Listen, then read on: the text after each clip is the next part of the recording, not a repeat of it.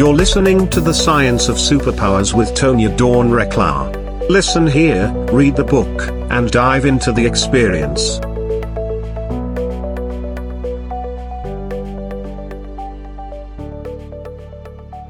Hello, everyone, and welcome back to The Science of Superpowers. So excited to be here with you today. I'm Tonya Recla, and I have with me Chris Hadnagy. Do you want to say hello, Chris? Hey, everybody. Nice to be here. Thank you, Tonya, for having me on.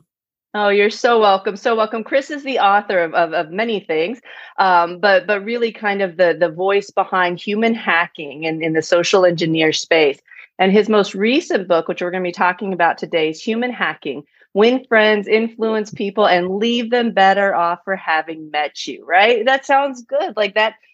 What better life can we live than to think that people feel touched and lit up and enlivened, inspired even by an interaction with us, right? And nothing, there's no greater compliment, at least in my book, than that. And so I'm really excited about that, particularly given your history and sort of where you come at that conversation, which we'll dive into as well. But before we get into the real juicy stuff there, we're going to start off with, what are your superpowers and how are you using them for good? Well, I would say understanding how humans make decisions and using that knowledge and bettering communications. So that way we can enhance our ability to have conversation with each other and understand what we're truly trying to say instead of the miscommunications that we so often see in the world. Oh, brilliant. And I think we saw that a lot, especially in this post-pandemic world. Yeah. What happened when we couldn't be together physically, when we got a little bit afraid of what the future was going to hold for us. That's when we see all of those programs come to the surface, the barriers of communication, if you will, that really get in the way of us truly connecting with each other. And that's what we're talking about today, is we talk about energetics and human hacking. So you hear us talk all the time about energetic communication, energetic sensitization, these superpowers that we have. Dare I say, the one superpower we all have, which is the management of our energetic system, because we live in a responsive universe. It responds to us. So how we project energetically dictates the type of reality that we live in. And another thing that we discovered from the pandemic is that we don't share realities, right? We're all kind of living in our own little worlds. But what we do share is spaces, right? Whether that be virtual spaces, whether it be physical spaces. And when we come together, we can choose to use that for good, right? Or for evil. And so let's talk a little bit about how you came to the conversation of social engineering, and looking at it from the security lens, because you have a fabulous organization, Innocent Lives Foundation, that serves children and youth in this virtual space that is quite the playground for some of these social engineering techniques. And we studied it in the counter intel side of things, how you get people to do things that they don't really want to do or they don't think they want to do. But we've seen all of the terrible ways that those techniques have been utilized. So share with our audience a little bit about how you came to this conversation. That's really kind of a dividing conversation, if you will, right? People feel pretty strongly about these techniques and stuff that we teach. How did you come into this space? Yeah, I wish I had a really cool origin story, like Steve Jobs or something. But my life was a series of really happy mistakes. So I was an exploit writer and a pen tester, which basically we got paid to break into networks and test people's security. And I really stunk at it. I wasn't good. I wasn't bad at coding, but I really loved the work and I loved the job. And what I found, I was good at people. I was good at talking to people. So we'd get a job. I would say, hey, can I email a person and just ask for their password? Like, make believe I'm the IT department. And this is before we knew that phishing was a huge thing. We're going back like 18 years, right? And, boss would say, yeah, sure, try, see if it works. And I'd make a phone call or send a thing and it would work. And I'd get someone's password and then we'd be in. And everyone was like, whoa, how did you do that? I'm like, I don't know. I just asked. And that bothered me that I didn't know. So I started reading all these books you could see behind me on psychology, on persuasion, influence, nonverbal communication, how our brains work, body language, everything that I can possibly read. And every time I read something, I would document into columns, and then I would go and try that technique again, but with like take Robert Cialdini's book on influence, and I would try a principle of authority, and I'd go, ooh, that worked, and now I know why. And now I can build education for that person on how to not be susceptible to it. And that took about 10 months of my life to build a framework that I was just going to be for me. I didn't think it was going to be anything. I just built a framework so I knew how what I was doing worked. And the guys working would say, we should put this online. This is really good stuff. So I bought a domain, social-engineer.org, and I put the framework online. And like 2 or 3 months later, the world's most famous social engineer, Kevin Mitnick, his publisher, he was in prison. He did some bad things, but he reformed, and really, really good guy. Sadly, he passed away recently. But his publisher called me and said, we want you to write a book. And I went, no, I'm not an author. I'm just a hacker. Like, I don't want to write a book. And she's like, no, really, you got to write this book on this framework you put out. Like, no one's ever done this. So a little convincing, I wrote my first book. And that was in 2009. And it came out at the beginning of 2010. And when that book came out, I was getting an unimaginable amount of calls from companies saying, no one has ever talked about this. No one is outside of military spaces. No one's ever even tried to understand this. Come consult with us. And I got a lot of job offers, and I didn't want to go work for someone else. So I ended up starting this company in consulting, and then went on to write 4 more books after that. But, jumping ahead, at one point in my career, during one of these tests, I had a chance to find a person who was hurting kids. He was molesting children, and he was trading recordings of what he was doing to kids on the dark web. And it was my first time. Like, I always thought this was a problem in foreign countries, not here in America, right? And here we are, and it was, smack dab in the middle of my work. And I'm like, this can't be happening. And we worked with the law enforcement agencies, and we got him arrested. And he'll be in prison for 150 years. And it was a moment in my life where I said, I didn't know that my skill set can do something good. I just thought I was making people more secure, which isn't a bad thing, but I just thought I was a hacker, right? I didn't know at that moment that I can actually save a life. And it was this really pivotal, moment in my path, in my life path, where I went, I have to do this again. I can't walk away from that. And I started telling this story when I was teaching classes, and a young man came up to me and said, I volunteer for an organization where we hunt child traffickers. Do you want to work with us? I said, yes, 100%. So I volunteered with them for a year, and they started going a different path, and it wasn't a bad path, but that passion to save kids was still something that was really deep in me. So I started the Innocent Lives Foundation 6 years ago, a little over 6 years ago. And the whole mission was to find people that have a skill set like me, that can do things on the internet, that can understand communication, and find people who are hurting kids and then turn them over to law enforcement. So we're not a vigilante group. We're not those guys who you see on Facebook, like go to McDonald's and try to embarrass someone who was talking to a 13-year-old girl. 86% of those cases get kicked out of court. So when I saw that, I said, I don't want to be that guy. I want to be a person who literally does stop bad people and help kids have a better life. Mm-hmm. And so we do it all above board, fully legal. We work very closely with law enforcement agencies around the globe. And I'm happy to say, as of just a couple of weeks ago, we've handed in our 500th case to law enforcement to help. So I know it's a long-winded answer, but that's kind of my journey. And then if I take that one step forward, my latest book came as a culmination of all of those things I said, where I said, wow, all these skills I have, you can use this in everyday life to just be a better human, to learn how to talk to another person, your kids, your spouse, your employees. And it was like a moment in my life, because I trained MI5, MI6, SOCOM, U.S. military, corporations around the globe. And I started to get these answers back of my classes, people saying, you saved my marriage.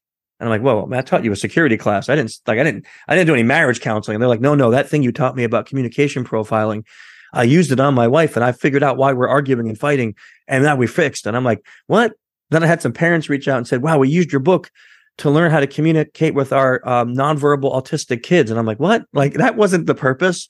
And it was really emotional for me, because I didn't plan on doing any of that. That's why I said I wish I had this origin story where I was a genius and this is what I was going to do. But my work ended up being really important for people. And then, so this book had to happen and had to come out and be that thing that can help people learn how to use these skills and not be a bad person, not be somebody that uses them to hurt other people, but to enhance your life and the life of those around you.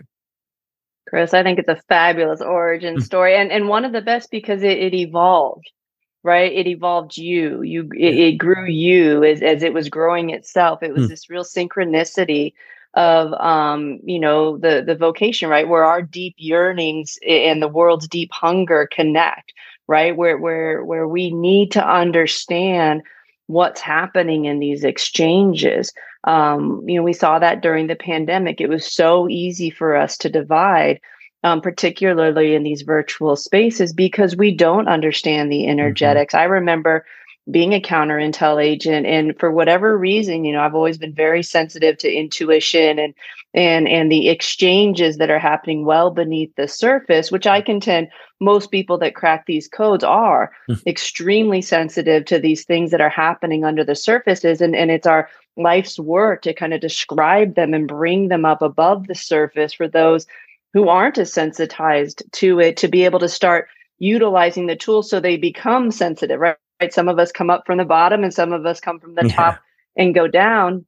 But it's almost impossible to explain using the words and the vernaculars and the silos and the stuff that currently exist above the surface. When we're talking about levels deep of us, of our subconscious, of our energetics, of the programs that run us, right, and things that happen for most people invisibly. But for those of us with eyes to see, like, we see it so clearly and we can incorporate it. And it's kind of like where the whole NLP stuff got started was they were wanting to understand how very successful, happy psychologists were able to kind of make this work, right? How they were having success with their clients. And they were doing it intuitively. But over time, you can start to see, like, what are the patterns? And that's what you were able to do. You were able to harness those mechanisms, probably because of an innate sensitivity that you possess, and then do it enough times using science, right? I loved how you talked about the changing of the subtitle from the art of human hacking to the science of human hacking, right? We danced around that space too with the science of superpowers. It is a science when you can do it over and over and over again and produce the same result. And that's what, similar to my journey, I was looking for the thing that worked 100% of the time. And even when we had the corporate counter intel firm, it wasn't enough that we could do something and it worked one time to catch bad guys doing fraud and whatnot. Like, we had to have a methodology that worked every single time. And so I understand that hunger, that desire to want to be able to explain it in a way that people couldn't debunk, right? Not from an ego standpoint, but it's just not helpful. It's just not a helpful methodology if it's not effective over and over and over again. And for you to have cracked this code, be able to break it down into terms that people can understand and then study and utilize is incredibly powerful. And I think it speaks to how we're evolving as a humanity. And it really is kind of the holy grail to be able to take these unseen things, these intuitive things, and bring them to the surface and share them in a way that makes sense. And so kudos to you for that. My applause to you for that, because I can feel your passion in it, and I love how it's evolving, and it mirrors what I think we're doing as a humanity. Right. It's not enough for us anymore to be able to divide and conquer, to, might is right. Like, we want to understand the more subtleties that exist between us, because there's a richness in that exchange, right? To be able to have somebody feel like their life was somehow improved by having connected with you, that there's a subtlety in that exchange, right? It's very rarely about the things that we think, like money or other incentives that we think. It's how does it make us feel about ourselves, about the future, about our world, and that's really at the heart of what you're talking about here. And so where do you go from here, Chris, with this stuff? You've touched into so many different spaces, and now you're touching homes and lives and relationships between parents and children. Where do you go with this now?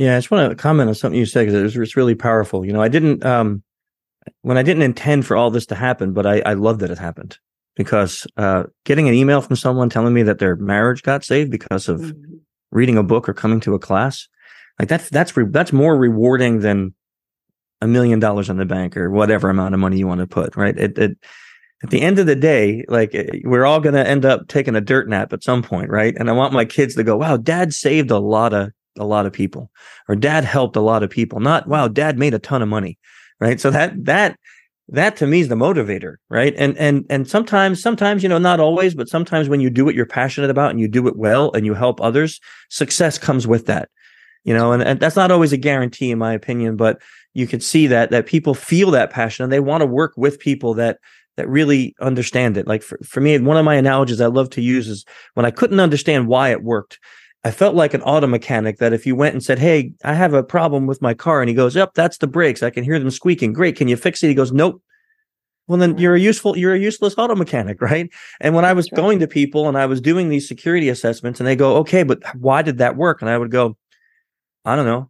I felt like a useless auto mechanic. Like I can't help you. All I'm doing is like basically punching you in the face and then saying, I don't know how to tell you to defend yourself. So I'm just going to keep punching you in the face. Good luck with that. Right? Yeah. And it's like, and it felt like a really useless part of my, of this industry. And so I think part of my mission now is I want to change that. That's why I teach at University of Arizona. It's why I do so much speaking. It's because I want to change the way that this industry approaches this, because becoming a professional social engineer is very easy. I mean, I see people come into the industry all the time. Almost anyone that is comfortable talking to people could hack a person, but they're all at that level. I shouldn't say that. Not all. That was mean. A lot of them are at that level where they don't know why it worked. So they're good at the job, but they can't explain the mechanisms to fix it. So it's about when I was like that, it was more about my ego. It was about me. It was about me wanting to feel really cool hacking things. And the more I did well at it, it was like, yes, I'm awesome.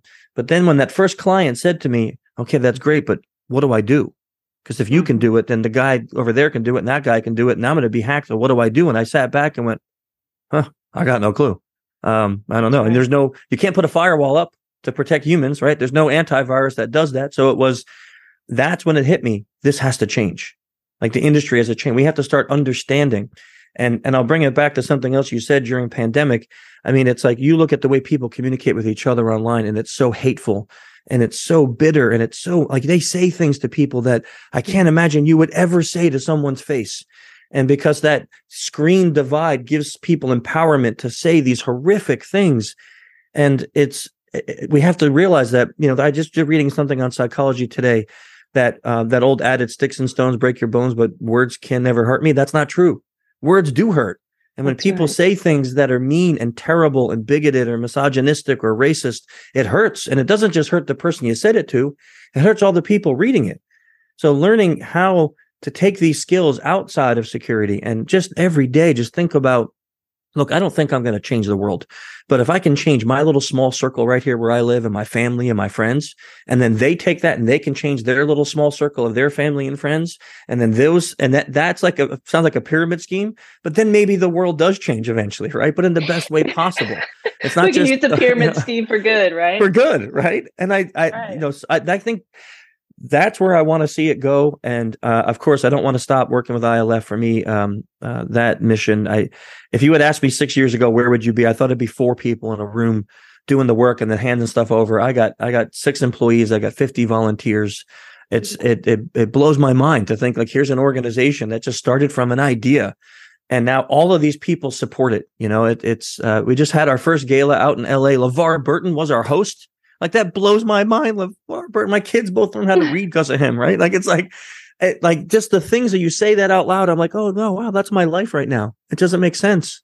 So I wish I had a better answer. I don't know what happens next. I think I am working on some AI projects, which I know is the new buzzword, but I think one of the things I'm really scared about is the bad guys are using AI in unprecedented ways, and we are not. So we're taking a knife to a gunfight, and it feels like we need to start thinking about how to use AI in protection. So I'm working on some things like that, and that's hopefully another iteration of this. Like I don't know where that goes because AI scares me a little, and I don't know if you look into that much, but AI scares me a little because of how far it's advancing without regulation. But I think it's part of this matrix of how we grow and we evolve as humanity, because machines are becoming more and more integrated into our lives. And I don't see that stopping. So we have to kind of grab it, adopt it, and then hopefully let people with good morals and ethics help guide it, so it doesn't, we're not living in Skynet in a couple more years or something terribly scary like that. Well, I do look into AI, and in fact, I take a little bit of a different approach with it because it's inevitable, right? And so to me, all the conversations about stopping it and this, I'm like, what do we know about trying to repress the technology? Like that's never going to work. But what I do know, and to your point, is yes, we need to use it for protection, but more importantly, that embracing element. And it's like, how do we use it for good? And our resistance to it, the fear stories that we create about it, that's doing more damage than what any AI is going to do in the future. Yes. And if we can say, look, this is an inevitability, and I've been saying for a lot of years, like, we need to bring the consciousness space and the tech space together. Probably a decade ago, I said the only companies that will survive moving forward are those that can stay up with technology and consciousness, because otherwise we're creating two separate realities, two whole different societies, because you've got folks in the consciousness space that just completely opt out. Like, I don't touch social media for the most part because of the influence within it. I'm almost completely unmarketable too, right? Like I don't allow my energetic system to be influenced by very much. And if I do, it's through my choice, and I'm consciously aware of it. But to get to that point, you have to understand your energetic system. You have to understand how you're influenced.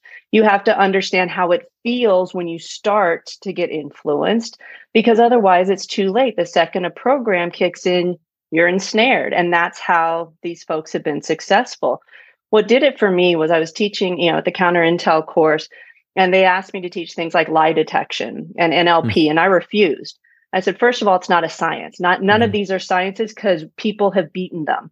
Polygraph, the worst spies in history have beaten the polygraph. So we don't know yet what's really going on under the surface. That means we need to keep digging. We shouldn't be teaching things that we don't really understand. And a very select few people can utilize these tools in ways that actually work. However, what will beat every single tradecraft rule every single time are human energetics.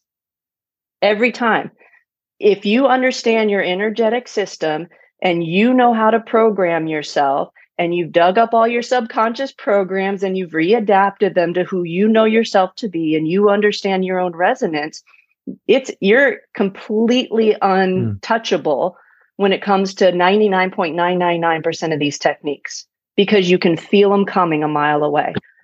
The more expansive you get, the farther out you can see them coming. And they're so obvious once you start down that trajectory, that sensitization. We've talked to thousands of people who've had some element of an awakening journey into some awareness of who they are beyond themselves.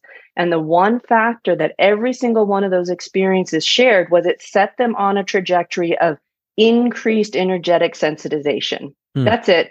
That's the only thing all of them shared, because we did it across culture, across genres, across silos. That's interesting, actually. And you cannot catalyze an awakening experience for somebody, sort of like your story, it unfolds, right? It happens very uniquely within each individual's reality.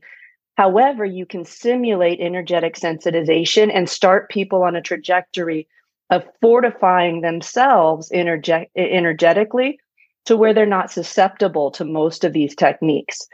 I believe that that's where we're going. And when it comes to the AI conversation, like, we forget that we are creators. AI is responding to us every time. And if it does something that we don't like, it's because we're allowing it to do something we don't like. The key is that what aspect of us is allowing that to happen. And most of the time that's in what we would consider the subconscious, which for a long time we tell people that they can't really access. But it's just not true. It's just a layer of ourselves that most of us aren't sensitized to. But that's an easy solution. We know how to fix that. But it changes how we look at it, right? I think the conversations and the debate about AI are important, not because we stand a chance of stopping it from happening, but because those conversations are allowing us to start playing with frameworks that say, hey, we should start thinking generations out.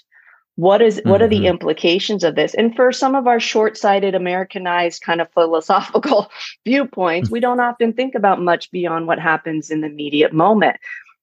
those AI conversations are forcing us to start saying, wait, but what are the implications of this? And I think those conversations are very valuable. We're never going to stop AI. How do we want to use it? Right. And if we're smart, the conscious folks and the tech folks will get together and we'll be able to create solutions that pretty much disable the silly machinations that are happening by predators using these things. And I call them silly, not because they're not hurtful and not doing damage, but silly because we have to start reframing our fear around them. Right? If we're afraid of it, we become kind of paralyzed by it. We can't be afraid of it. We have to come up with solutions to work with it, essentially, like you're talking about. And so I've spent a lot of time in these spaces, and for me, we're off base, completely off base. The amount of money that is going to fund conversations that I think are completely worthless at this point in time, unless we start conceptualizing them from a wider perspective. It's kind of sad, actually, but I do think that they're doing something, but they're not doing what most people think they're doing. And the tech side of things is literally inevitable. It's going to happen. We can't put that genie back in the bottle. And so how do we want to be with it? Right. And there are a lot of benefits. I had Dr. Amit Goswami on a number of times on the show, and he's out of the quantum physics realm. And he had a really good perspective too. It's like, we need AI on some level because we're evolving as a humanity. We don't want to have to deal with a lot of the kind of linear, like more minuscule type of decision making stuff that we used to have to deal with in the past. We're capable of much more. And the more we embrace and harmonize with AI, it frees us up to be a lot more creative. It's a very different perspective, but that's how consciousness, creative intelligence folks think, right? How can we use this in that capacity? We're a long way from there, but if we can start bridging the gap between those two camps, I think we're going to see some very creative solutions. And so I love that you're sitting in that space, that your journey has continued to evolve you into like, what's possible for humanity with them. Yes, we can take some of those tools and use them for protection. But I think ultimately, if we tackle that conversation at that bigger level, we're going to see those solutions. Those are just a natural byproduct of looking out generations from now and saying, what world are we creating? And what world do we want to create for our children, for their children? You mentioned, your kids being able to say, dad saved lots of kids. But the bigger thing is dad knew how to connect with me. Dad knew how to take a breath and take a pause and say, hey, what's going on in your world? And listened and really could feel me and made me feel heard and felt. Like, you give kids that and you're giving them the world, right? And they'll create the next generation of solutions because they know themselves to be loved, right? They know themselves to be creative and validated. That's valuable in our society. Yeah, way more valuable than money or gifts. And 100%. That's scientifically proven, right? Children that are loved and that feel loved and that know they're valued, they can be the poorest kids on earth, but they're happy. That's right. Well, and we saw those who have everything. Even in the spy sector, like, money was never the most valuable motivator ever. And then we were so off base by chasing them. And we need to follow the money. But why are people doing these things, right? What is it that they're seeking? What is that deep hunger, that deep need within us that cries out for us to kind of go against society? Like, it costs us a lot when we decide to go against the grain, to kind of do these deceptive techniques. Like, what is it that would allow us to do this? My husband's kind of my hero in this place because he's on social media all the time, and people will solicit, he'll get these random emails like, hi, do you want to do this thing? And he's like, and he engages them in conversation. And he's like, is there anything else you could do with your time that would actually be beneficial for the world? Right. And he got this one guy talking. He's like, well, I do like taking photographs. And he's like, what if you took photographs and sold those instead of scamming people online? Like, could you make money at that? Right. That's phenomenal. Like, dude, you're nuts. But to him, it's like, we have to stop being afraid of these things and just jump right in and go, why are you doing this? Like, kind of with that confused dog look. And certainly in the kid space that you're in, right, it's arming our children with how to kind of have their own sensors.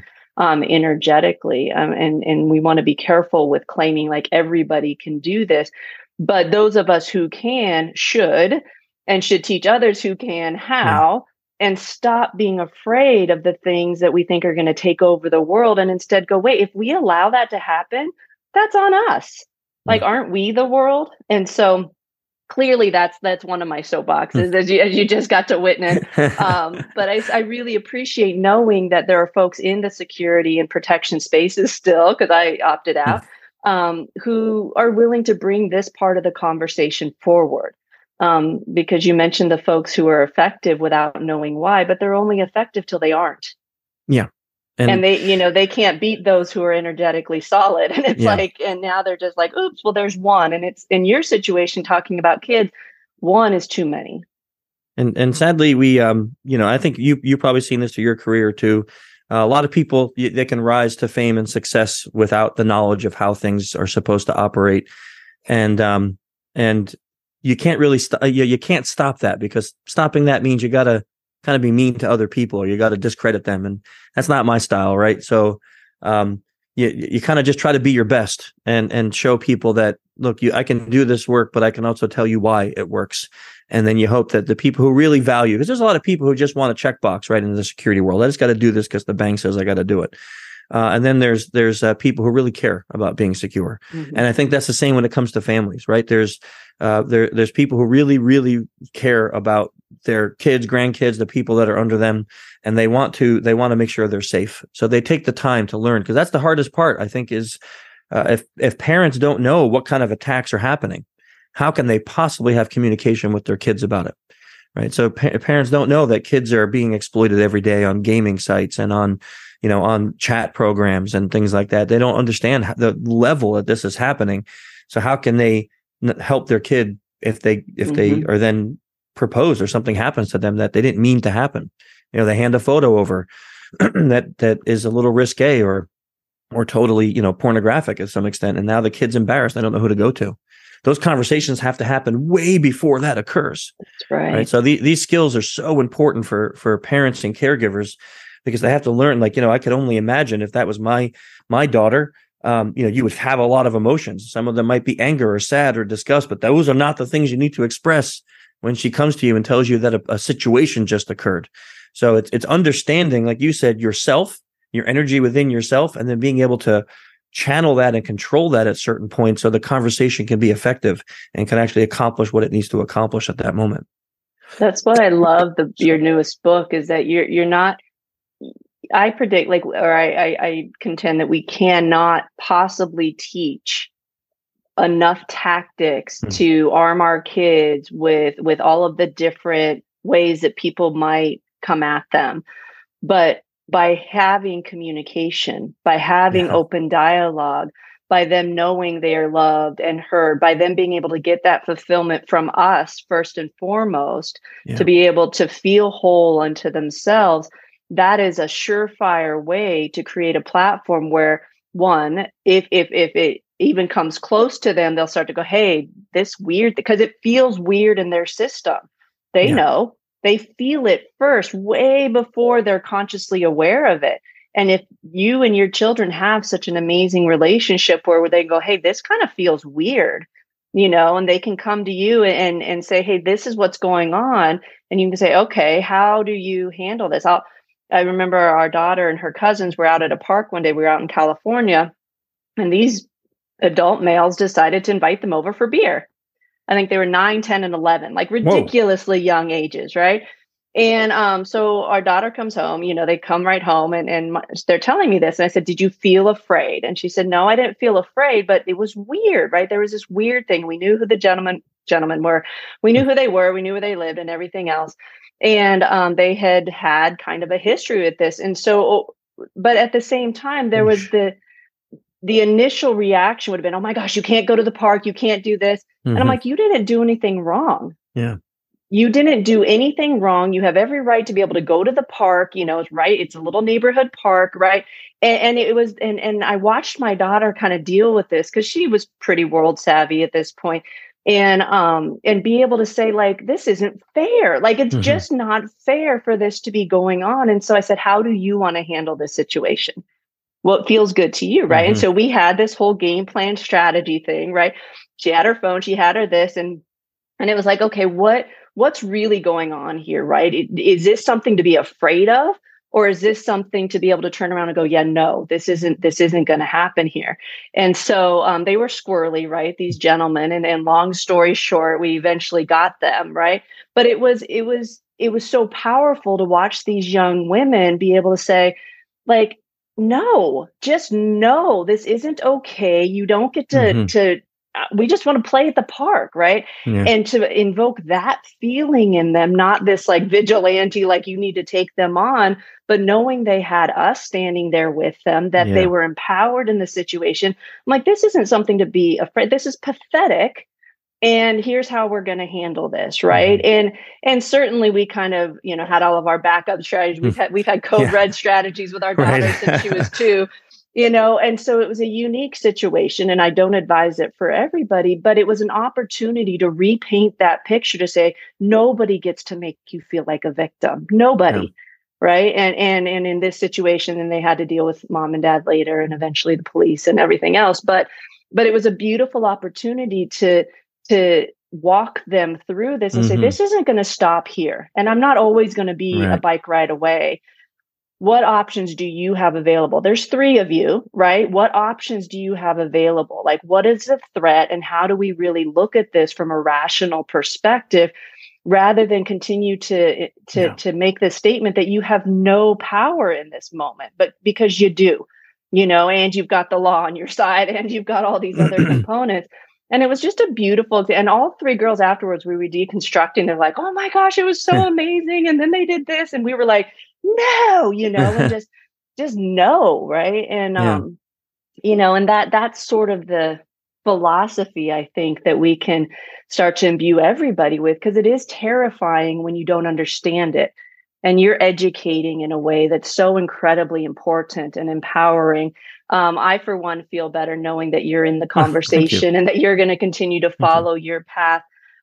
What can we do? What can we do to best support your efforts, particularly with the foundation? Certainly, we can share your book and we can talk about that. But as individuals who are like, yes, and impassioned by what you're talking about, what can we do? Well, there's a few things. That's a nice question. Thank you for asking that. So first, I think educating yourself, right? And you can do that on our site. We have a lot of information on innocentlivesfoundation.org for parents and caregivers for kids about how to have these difficult conversations about things that are uncomfortable. Talking to your kids about sexual exploitation or about molestation is hard. It's not, and age appropriate, of course, but it's difficult no matter what age they are. Those conversations can be awkward. What if you send a picture? What if you take a picture you shouldn't have taken? Like, let's talk about that.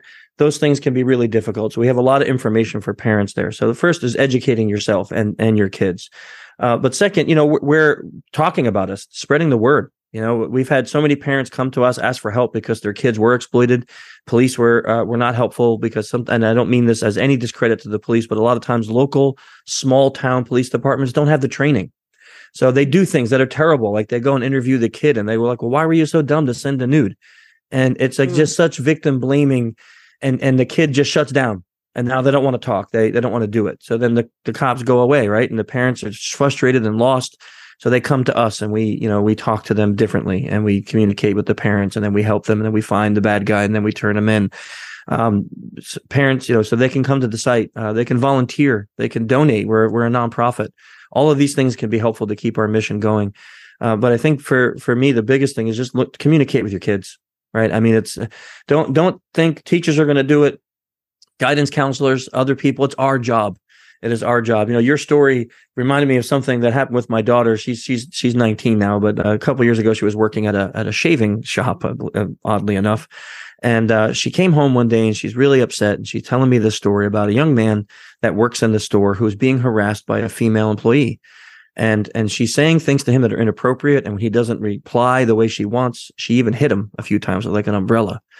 And my daughter, Maya, she said, I feel like somebody should do something. And I'm like, well, what do you want to do? And she goes, well, I talked to him and he didn't want to report it because he feels like that will make him look weak. Mm-hmm. And I said, okay, well, how do you feel about that? And she said, if the roles were reversed, if she was hitting him I wouldn't even think about reporting it. I would just go right to the boss. And I'm like, okay, so what do you want to do? And she goes, I want to report it. I go, then you should. And she did. And he was a little embarrassed, but he thanked her afterward. And he said, you saved me from an abusive situation. And she got fired. Not my daughter, the woman who was abusing. And she came home and just felt so empowered, like just so empowered. Like I did the right thing. And I'm like, you did do the right thing. But it was her choice to do the right thing. And when we talk to our kids, the way like you talk to your daughter about that situation, and we ask them, what do you want out of this? And how do you feel about this? They get to process all of that. And they get to process how they want to move forward through life. Now my daughter has that experience for the rest of her life. So I have no doubt if she is in another work situation where she sees someone being abused, I know exactly how she's going to handle it. I know she's going to stand up for what's right and just, and she's not going to let somebody be hurt by the wayside, because I know how she'll think about it and how she'll handle it. And that, geez, as a parent, right? Can you feel any better in your life? Like that is, whew, like I'm done. Yeah. That's it. Yeah, that's right. We win. Good job. Check. That's it. Check. Done. I feel like a good dad right now, so that it's and that, no, that's not about the stuff ILF does, but it's still the same point, is that when you have these conversations with your kids before a situation occurs, they're going to feel comfortable coming in and saying, and that's what happened. She came home from work and she's like, I need to talk to you about something. And that to me was the win right there, is that she felt comfortable enough to come home and ask for advice and to want to talk about it because she was distraught. And if you feel like your kids aren't that way, like they're not going to want to talk to you. And I'm not saying my daughter tells me everything. I mean, she's still a normal teenager, right? But I know that if it's serious, she's going to come to me. I know that if she wants help, she's going to come to me. And if you can't say that about your kids, then it's your job to fix it, right? Your job to figure out, how do I communicate? And don't think the kids, well, they roll their eyes or they don't say, yeah, that's right. Every kid does that. I have a great relationship with my daughter and my son, but they both do that, right? So they still roll their eyes. They still roll their eyes. But I know that when it gets serious, either one of them would call me for help. And if so you got to get to that point, and it's our job to do it, not their job. And that might take a lot of work if they're older and you haven't done it before. Of course, the best time to start is when they're young, teaching them these skills and empowering them with these skills. I remember when my daughter was little, I come from a big Italian American family, and, kids, like, you always had to come out and hug whoever was there. And my daughter, reading about nonverbals and everything, sometimes she would show some fear of people, and people would be like, well, she should come out and be friendly. And it's like, well, if she's uncomfortable, she's uncomfortable. And there was a reason for her discomfort, and I don't know what it is. And if I force her out of her discomfort zone, then what am I teaching her for the future? That anytime this guy makes you uncomfortable, it doesn't matter how you feel, just go give him a hug. So I said, no, we will not be those kind of parents. She's allowed to be uncomfortable. She's not allowed to be rude, but she's allowed to be uncomfortable. So we always empowered her with that if you do not feel comfortable in a situation, there is no action you have to take. You still got to be polite. You got to be nice. You got to be human. You got to make people feel better, but you do not have to be in any situation that makes you feel uncomfortable. Now at 19, I see how she handles that, and I'm very proud of that. I look back at those lessons when she was 2, 3, 4, and I'm like, thank God we did that. Because young women today are often told your feelings are invalid, like you're just being silly or whatever. It's your time of the month, or stupid things like that, and they're told to ignore their actual internal radar that says this guy is dangerous, and then they're in a situation that ruins their life for a long period of time. So empower your kids to understand we are built with this amazing system that tells us when danger is near, and we have it. And when we're non-communicative little toddlers, that's what we're doing the whole time, looking at our parents for, is it good? Is it bad? Is it safe? Is it not? And then we start to communicate with words. And sadly, sometimes parents, we do the wrong thing by saying, no, that's fine, don't worry about it. Or we teach them not to understand that internal radar is something that is a gift, and that we should be using it our whole life. That intuition, that nonverbal sense that we have. So I just, just saying to parents, like, really embrace that and help your kids to learn to embrace that too. Oh, Chris, that's a perfect note to end on. That's like, amen. Drop the mic. Like, I think that fabulous, folks. There's lots of resources at innocentlivesfoundation.org. Make sure you check out Chris's new book, Human Hacking: Win Friends, Influence People, and Leave Them Better Off for Having Met You. And that includes your children, right? Yes. That includes your children. First off, includes your children.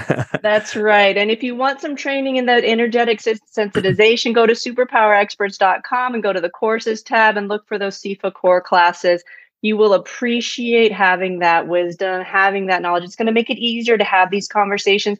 And these lessons aren't just for your kids. Most of us are kids. Our little inner children never got trained in this stuff.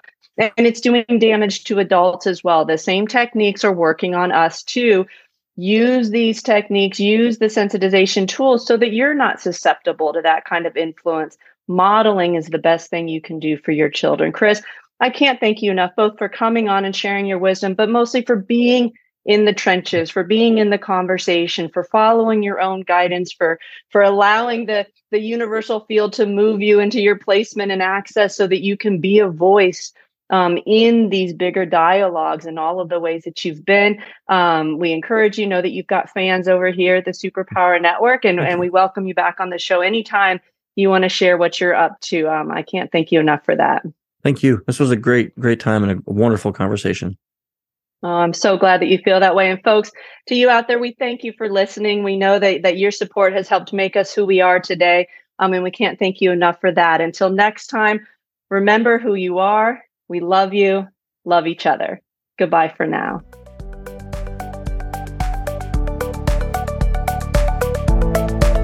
Thank you for listening to the Superpower Network. Go now to superpowerexperts.com to unlock your superpowers and change your life today.